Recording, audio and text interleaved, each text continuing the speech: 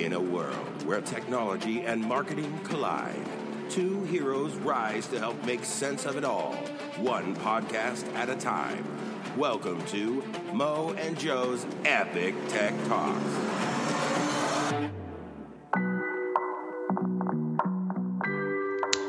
Hello and welcome to Mo and Joe Epic Tech Talks show. And we are now at episode 39. Whoa. 39, Joe. I know, right? And I actually looked it up. I had to look it up because I always forget what number we're on. But this is the episode where we have to make good on our Super Bowl bet. Oh, that's right. Yeah, I know. I thought I was going to let you forget about it, but I feel like I'd be a welcher if I didn't. Well, that's right. Bring it up. You would get hate mail from listeners. But you can explain what the bet was, and then I'll just deal with it. Well, the bet was very straightforward. I mean, it was very straightforward. I picked the Eagles. Yes, you did. As we know, won. Beat the New England But didn't we have like specific points that you would? No, that doesn't matter. It was just like who won and who lost. There were no points. There were no points. Okay. And besides, Philadelphia was an underdog. So if anything, you've lost twice because they won without even needing the points.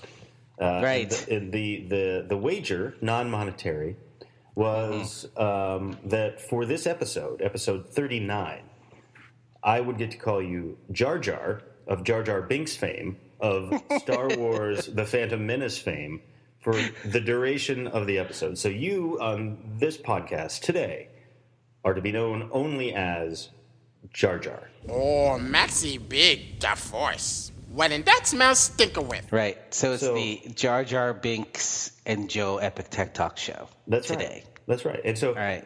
JarJar, would you mind introducing the topics for today? God, what am I saying? I'm not going to do my JarJar voice. I'm sorry. That is where I draw the line. Come on. But let's talk about me shall tell you more about what the topics are today. Have you been practicing? I can't do it. That was pretty good. No, that's in every Star Wars fan's repertoire because how much they hate Jar Jar. I think that's why. That's the other part of the bet is this is like the worst character of the series, right? So anyway. Going back to, we were talking about a couple things. We're talking about privacy today. Yes. And how it's changing, or the attitudes toward privacy, especially when it comes to retail and commerce. So I think we can start with that one. We also wanted to talk about some changing. I think today is about change. Today is about changing habits, changing behaviors, that kind of thing, and the impact that we're seeing when it comes to how people, their sentiment toward brands and retailers, and how the behavior is really tied to what the convenience is all about. So we should talk about. And the other part is, I mentioned earlier that we talk about Amazon a lot, which we do, and it's just unfortunate that we have to, but they're in everything we talk about, right? But today we won't use the word Amazon, or we'll try not to, right? So. No. Especially in this one, right? We'll just say a company with the name A in it or whatever, the company formerly known as. We will not use the word Amazon, which now we've used 2 or 3 times, but we won't use exactly. And we won't use the word Manolo because we're going to say Jar Jar. So, Right. So play along if you can. Keep track of it. Our listeners are like, hang it up. It's over. They are. It's over. Goodbye. All right. That's a good topic. So we'll start. This privacy topic is a big one. I think probably spend most of our time on it today, and it's a real area as people get more of these smart homes and there's more things connected, and as retailers deploy new technology. I mean, this is something that the people need to be aware of. Right. So, but I do think people are aware of it. It's just how they feel about it. Before, let's just say 10 years ago, when that crazy movie Minority Report came out, I think everyone was like, oh my God, that's the future, and that's freaking me out, right? That's just, it was, the example was, it was personalizing every message based on the fact that it would retinal scan somebody as they walked into a store, and, that's just crazy. And I think what happened was, it does, people don't like to share too much personal stuff, especially when they don't know what you're going to do with it, which I think is always going to be the case.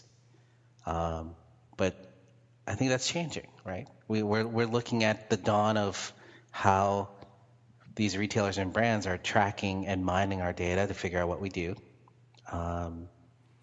We talked about that company's voice commerce platform and, the fact that it's always listening and the fact that they sold tens of millions of those units over the holidays, right? Mm-hmm. Yeah. How their convenience store platform is a natural evolution, but all of that has the premise that everything that they want to know about us as consumers and our behaviors in our personal lives is now tracked and used to sell stuff to us. Right. Whether it be, and you could talk about companies that aren't that one company. You could talk about Target. There was a situation, just to give you an idea of like how much things have changed in the last 10 years. And we'll talk about this. But here's one example just to, I think, paint a picture. A few years ago, Target, you might remember this, Target found itself in a situation where it was kind of called out for profiling its customers. They had, by accident, I suppose, alerted a teenager's family regarding her pregnancy because they started sending her coupons for baby products.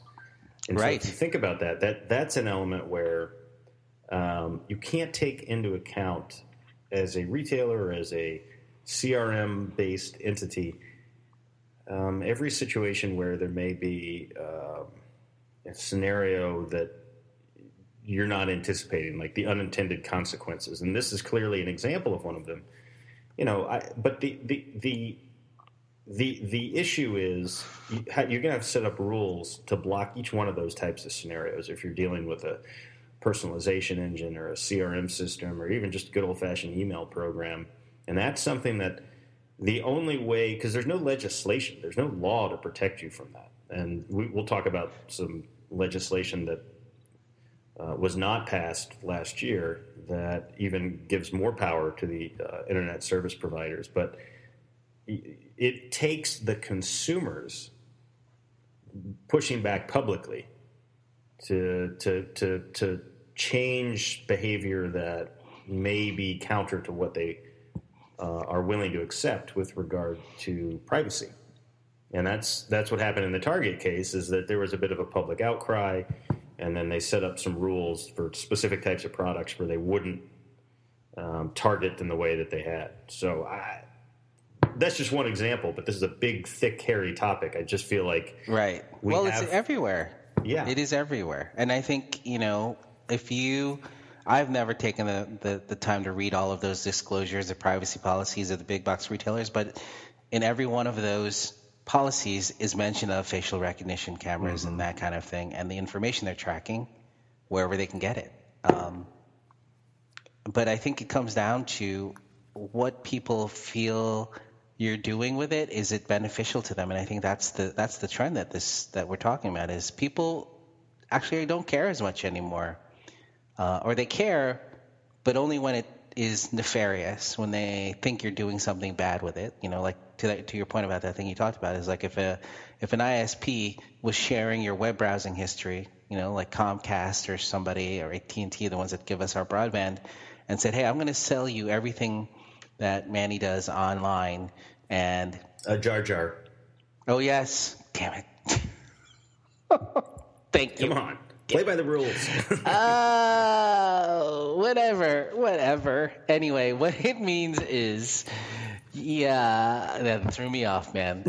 What it means is that they can sell our stuff about the behavior, and then the advertisers or the retailers or whoever buys it can use that not against me, but to change and personalize how they talk to me, to sell me stuff, right? And so, that's right. Yeah.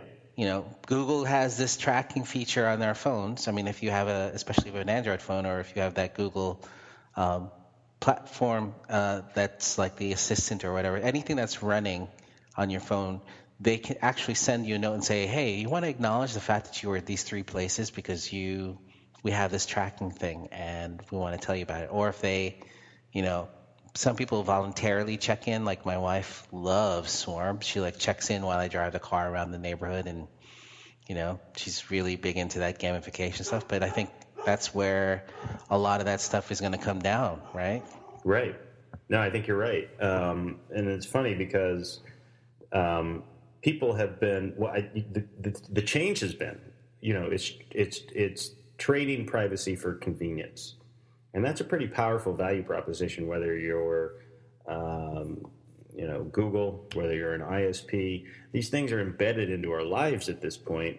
Think about your Google search, and what you're doing is you're saying, I find these products to be valuable enough and almost invaluable that I am willing to disregard those privacy statements you were talking about and trade my privacy for this convenience. And what you see is the younger generation, the reason it's changed so much in 10 years is two reasons. One is this technology has become ubiquitous. It's kind of everywhere. And secondly is, the younger generation that's come along, whether it be millennials or the one after, is that they have grown up with this and they've been willing to make that exchange because that is a real value exchange.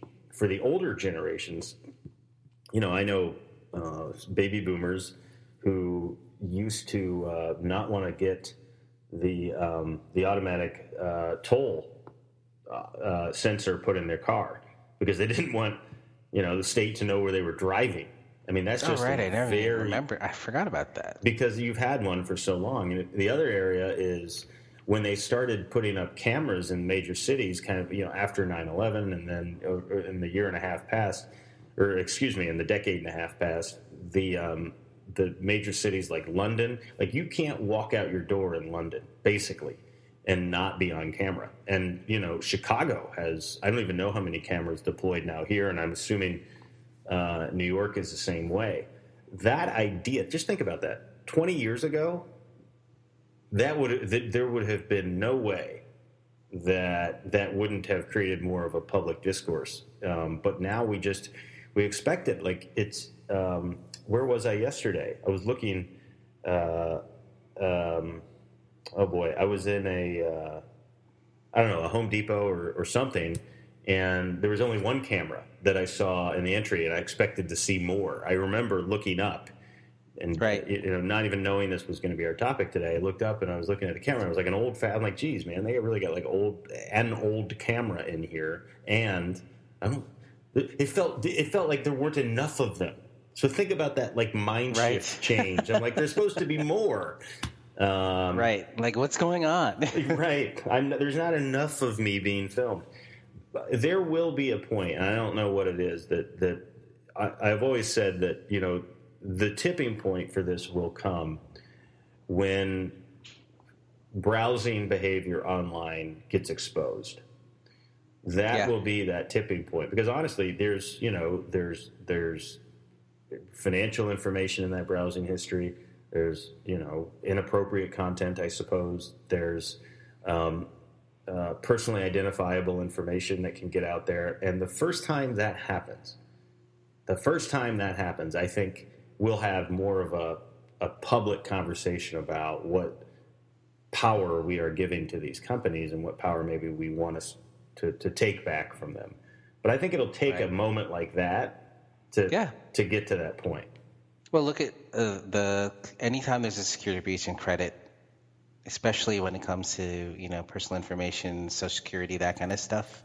It happens so much now; it's not necessarily a big deal, especially with that Equifax situation. Remember? Yeah. Yep. And I think people were like riled up because that is the company that you trust with your information, because that's kind of the unbiased holding company when you need to get credit or apply for a loan or get a house, all of that stuff. So in the end, especially with the way governments are kind of moving toward supporting big businesses and making it more a big business friendly world, we are at that area of, they are going to make it easier for them to take our personal information and maybe or maybe not, hold it in a place where it needs to not necessarily be as secure as it should be, right? I think that's part of what a lot of people were saying is the Equifax thing just shows they weren't even held to a certain standard for security. It was really easy for someone to hack them, is what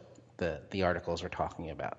Right. And I think to your point, it's just a matter of time that the moment we have one of those catastrophic failures of security that have to do with someone stealing the facial recognition information, which isn't even personalized, right? It's just like, this is a man at this age and has this emotion, and turns it into something bad. I think that's when we'll see that. But until then, we'll continue to, give away all of our rights and privacy just because it makes our lives easier. And I think that's the human nature part of it. When you think about, go ahead. No, I was just going to say, you're right. And I think, so the other examples, we've talked about databases being hacked. We've talked about browsing history. We've talked about in retail environments. I was just thinking the other example that people are going to have to start considering is, think about your connected television or your over-the-top streaming connections. So right now, I was reading, unrelated to this conversation, I was looking through some articles a few weeks ago, and I remember it was an interesting conversation about Netflix and Hulu. So for Hulu, they do not encrypt the data as you're browsing and watching. It's not encrypted. I didn't realize that. Yes. No, I didn't know that. Netflix is encrypted. Okay? So something there for people to think about. But it really doesn't matter because, again, your ISP sees and has and is allowed to sell all of that. And this article went on to say, though, even though that your Netflix data stream is encrypted, this is a real nuance, but it's kind of funny. The photographs are not. So in other words, as you're scrolling and looking through all of the titles on Netflix, you know how it has like a picture of each show and kind of like a graphic associated with whatever each program. It's hackers can capture all of that, and so they can see basically what you're watching, even though they can't really get the data. They can capture the images as they're going through the web, as they're going through the internet. That's unbelievable. So it's crazy. So, but the big thing to me is really these ISPs. There was so this law that we were talking about. It was an Obama era FCC rule that required internet providers to get permission before sharing their browsing history with other companies. Now, they've always been able to sell this information, but this law was about to take effect. And effectively what the Senate did last year, and then the president signed, really overturned that. And so now these ISPs are able to package this stuff up and sell it without any permission required from an individual. And so I'm usually one for more laissez-faire approach to some of these things. And I think that can be okay. But what I worry about is it anonymized and how specific are they able to get? Because, again, all these things running through your smart home, whether they be Nest thermostats, Ring doorbells, like what does that mean? Are they able to, if you're storing your Ring doorbell information, like the people that come up to your door, and that's traveling over the ISP, how much of that did they see and how much of that are they able to package and sell? Because it tells things like when your coffee maker is turned on, when your baby monitor is on, perhaps, when you're setting your alarm, because they're in that business now too.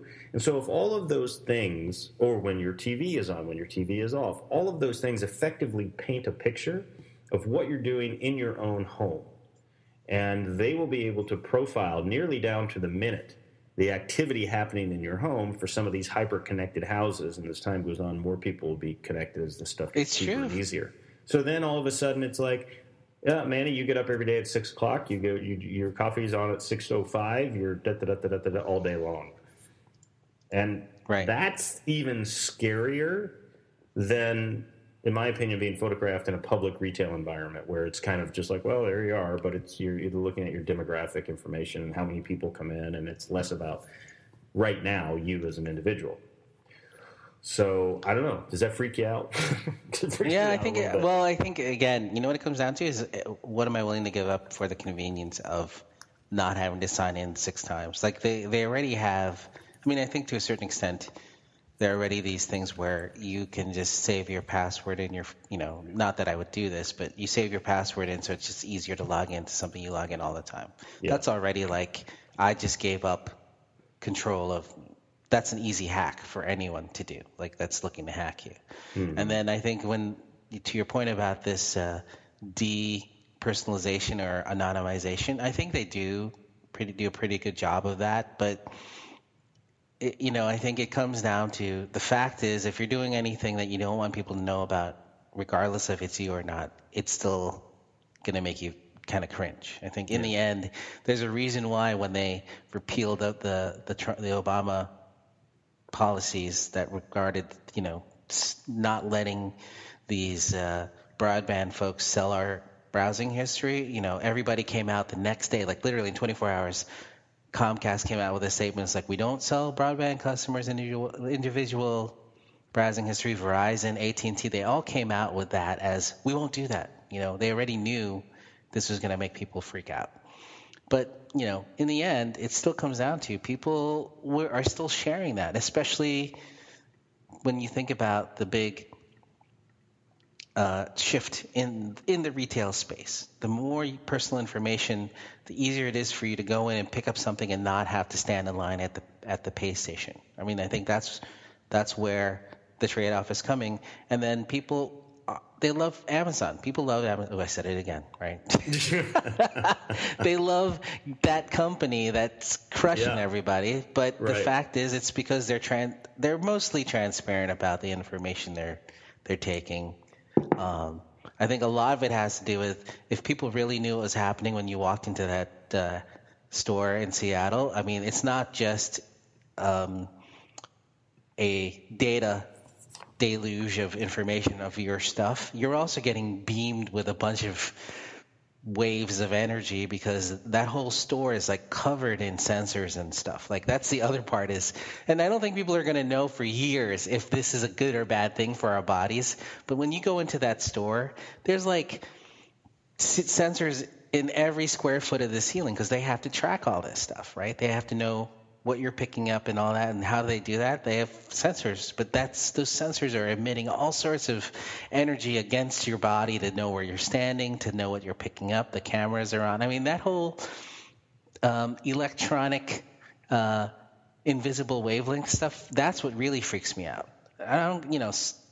Privacy is privacy. You get a VPN and you can cover up a lot of the stuff you don't want people to know you do, but the stuff that we have, all the Wi-Fi's in our house, to your point, our entire houses are smart now. And well, do you think well, that's an interesting point. So one is the beaming thing. Why you got to bring it down? I hadn't even thought about that yet. I'm just trying to point out another thing. It's good. The other thing is, so this idea of like using a VPN.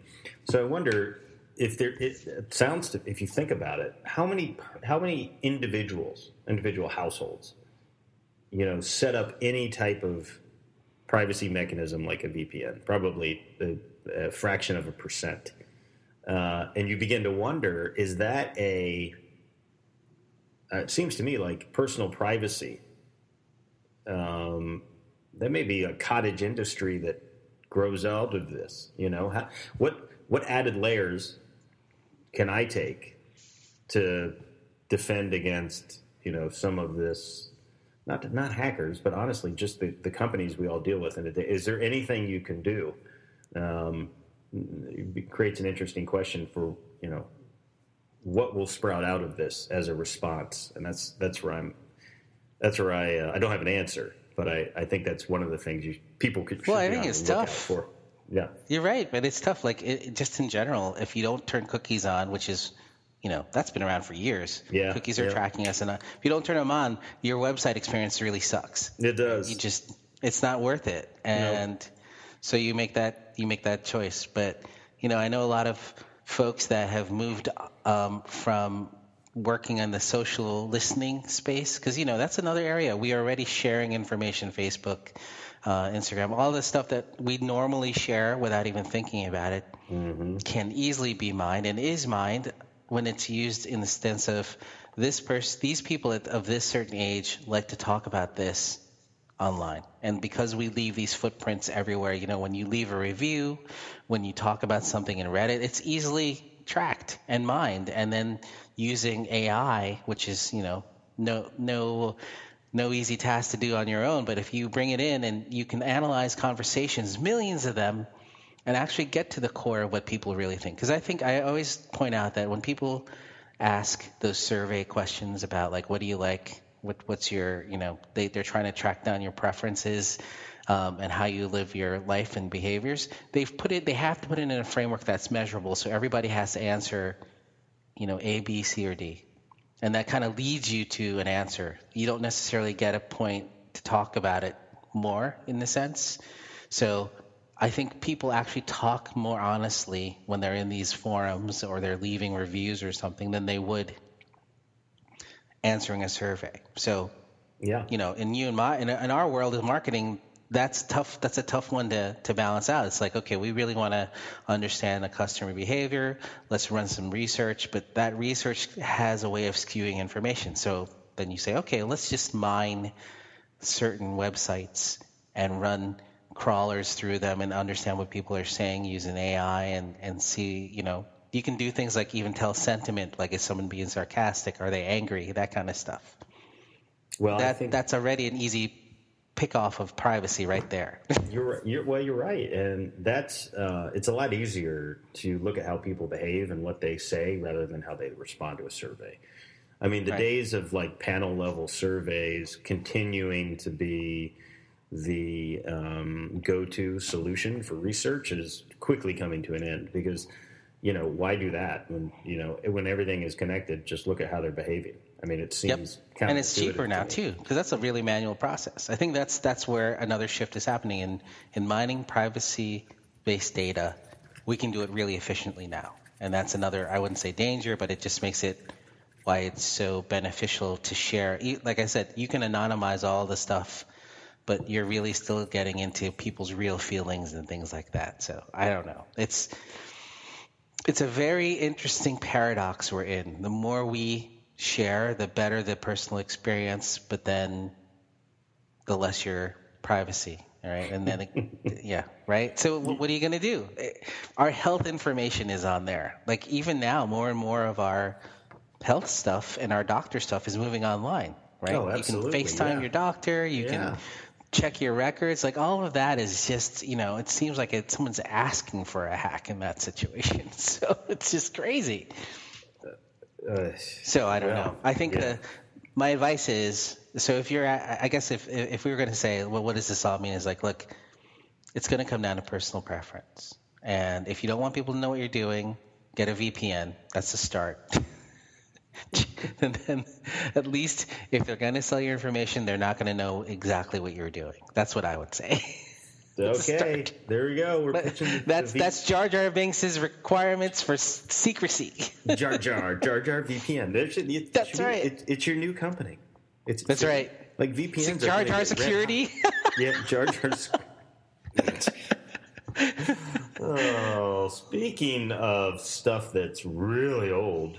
I mean, like JarJar, born in 1999, if you will. Oh my God! Yeah, that's seriously, when that movie came out. Yeah, almost 20 years ago. Gee, do you want to have a 20-year anniversary party for The Phantom Menace? I do not. No, that was one of those movies I think I want to forget. But there was something else that was hot in 1999, which really is not that hot anymore. And this may seem intuitive to people, but we wanted to take a minute to talk about this CD, like CDs. Do you remember CDs? What are those? What are those? I'm not even sure, but apparently the CD is maybe not dead. What did you find about this? Well, I read something that Best Buy was saying that's it for the CDs. We're not going to sell them anymore, and apparently that whole 5-row section in the corner of the store that no one really hangs out in anymore. Mm-hmm, right. It's going to go for more product, but I think they said due to sales that drop every year, this is it. And then, I think they also get forced into buying a certain number, so this is going to save them some money efficiency-wise. However, I did find that. So the fact is, everyone's saying the CD is dead. Music CDs are dead. But is that really the case? Maybe, not so sure. I think that, because of our habits. Like, I know I have Spotify and Apple Music. I don't know what else you listen to. I mean, usually Apple send me Music, YouTubes of music. Yeah, Apple Music, right? Yeah, right. So, and we all had our 60 CD changers back in the 90s. Remember those? Oh, yeah. You had like the stack, and you just pop it in, and that was like your party mix for the night. That's right. Yeah. And in your car, and, that was it. It was the bomb. Like, you had the 6-disc changer in the trunk. Do you remember that? It was like, that's right. Yeah. That's right. It was right next to my bass booster. So. Oh man! Your car hopped back then. It did. Yeah. I had a nice little ride back in the day, but that was me. You were probably driving around your dad's station wagon or something. Yeah, the wood grain panels. Yeah. And I had a little MR2, so that's like the Asian car number 3 when you're in your 20s. So. Never mind. It goes, Toyota Celica, Toyota MR2. That's how we roll. So. Yeah. I never no. See I had a 1984 GMC Jimmy in high school. No way. The Jimmys are cool. The thing used to backfire when I'd pull it into the parking lot. It's like Uncle Buck's car. Every time I turned the car off, it would shake and backfire. It was awesome. Like, people knew Scarts was in town because, you could hear that car backfire every single time I turned it off. Oh, my God. Funny. So anyways, what I don't understand, like, who says CDs are making a comeback then? Because Best Buy says, oh, we're done, and I understand that intuitively. But these other guys are saying, wait a minute now, maybe there's something going on. Well, I think it's depending on the music genre. We can point out that vinyl's making a comeback, especially with the millennial set, right? That's an interesting shift. Even with all of our music sharing and streaming behaviors, these archaic platforms still kind of linger on or come back, which, I think it has a lot to do with like the retro aspect. But if you think about, the gaming systems that are out there, some of them are still using, or DVDs are still using this, platform. They're actually getting cheaper to produce, much, much cheaper to produce. So I think it's not that they're going away. I think they're just going into a place where they're easily used. We're talking about other countries where data is very expensive or too slow to stream. That is where, and then of course, unfortunately, pirated CD music is really big, right? In those cases, the CD is king. But you think about the other areas. When's the last time you saw a laptop with a CD player or DVD player in it? It's not been a while. I mean, mine doesn't. I have to add a piece to it, right? Right. Cars. I think most cars still have one kind of CD drive in it. If you don't get the satellite radio or the app-driven car radio, but there's usually one slot, maybe two. Well, there's not in mine. Take a look. There's not in mine. I don't believe. I don't. You know what? The funny thing is, you're making me. There's not. There is not. Mine's well, the fact that you don't know tells me that you don't even know if it's probably not there. It's right? not there. No. And mine's It's a Honda. It's a 2017. So it's. I don't know. I feel like in the newer, like anything like 20, maybe 15 and on, they're probably gone. I would think. I wonder if you can even get one. Like, can you even out from the manufacturer? I don't know if you can. I'm not I guess sure. It depends. I don't know Every if car they make company is them. different, but yeah. Right. I think we're at the twilight of the CD side, but because they are easy and so cheap to produce, they are still alive for certain aspects of consumption. I think used CD places are having a ball, right? Because that's even when they're even cheaper, and it doesn't cost them much to resell. To prep a CD for resale, that kind of thing. I think that's where I think a lot of the CD inventories are going. I was talking to somebody about Blockbuster the other day. That's another, if you think about it, it's very similar to the path that Blockbuster took. If our friend Ben. I was talking to Ben the other day, and he was telling me his streamer, which is a Roku, still has a Blockbuster button on it of all things. So I'm like, what the? So you need to get new hardware, man. Yeah, seriously, who are you hanging out with? But that just tells you like how everything shifted. Even Blockbuster tried to go the path of Redbox. Redbox is another kind of DVD legacy platform. You know, they tried to get into streaming, not so good, that kind of thing. I mean, Netflix killed them. So I think it's just a matter of time. But the fact that I think Target's also going to go the way of cutting out their CDs. We're just going to see it kind of dwindle on for a couple more years. But I think in the end, it's going to be that's the place you go for the garage sale CDs that are in the used bin kind of a thing, next to the vinyl, right? Right. So, right. Well, vinyl made a little bit of a comeback. Maybe CDs are next. You'll never stop listening to your Barry Manilow, will you, Manny? No, I won't. Especially Mandy. CD. Mandy is the bomb song. That's my jam. Yeah, it's a good one. All those guys are stopping touring, like Elton John and Paul Simon. They're old, dude. Yeah, they're so old. They're like, what are they? Roll out on their wheelchair out there and sing? I mean, yeah, well, you're not that old, man. Yeah, but those guys, you got some time left in you. I got some time, but man, all those guys, they're all kind of hanging up at the same time. It's weird. Yeah, the beat goes on, you know.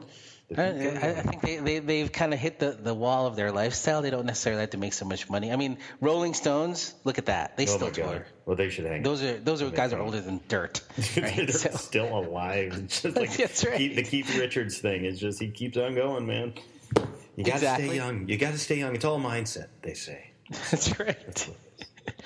Well, this has been really compelling, Jar Jar. Probably the best episode ever because I've gotten to call you Jar Jar, and I'm going to do it one more time just for my own. And Jar Jar. Yeah, for a whole 40 minutes. Jar Jar. You got, just so you know, that was 40 minutes full of Jar Jar. Jar Jar. Yeah, I get it out. I got to get it out. Jar Jar. I've learned not to make these wagers ever again because it was the most painful. We get to talk about cool stuff like Jar Jar. We get to talk to some cool people next week who are all about graphene, which is that's right. We're going to have a better job explaining it than me. That's right. Well, I think that was one of our highest listened to shows when we did kind of a review of the Graphene Pavilion in where were we? San Francisco, right? We had some friends over. We talked about graphene, but we are going to be in Barcelona in about 2 weeks to kick off Mobile World Congress, which will be awesome. And I got in touch with some of our friends from the Graphene Pavilion, which is the European version of what we had in San Francisco. And they are going to talk about it's a material that's being developed that has superconductive properties and can be shaped in any way, shape. You know, basically it can be liquid, it can be solid.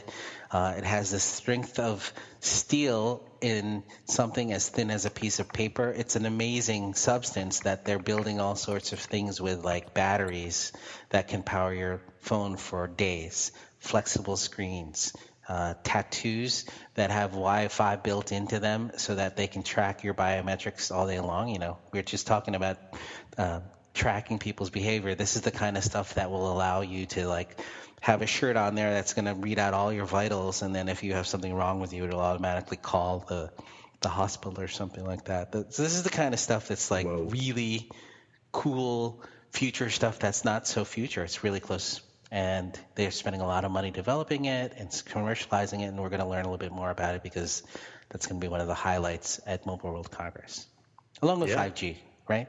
Yeah, looking forward to it for sure. Yeah, it'll be great. All right. Cool.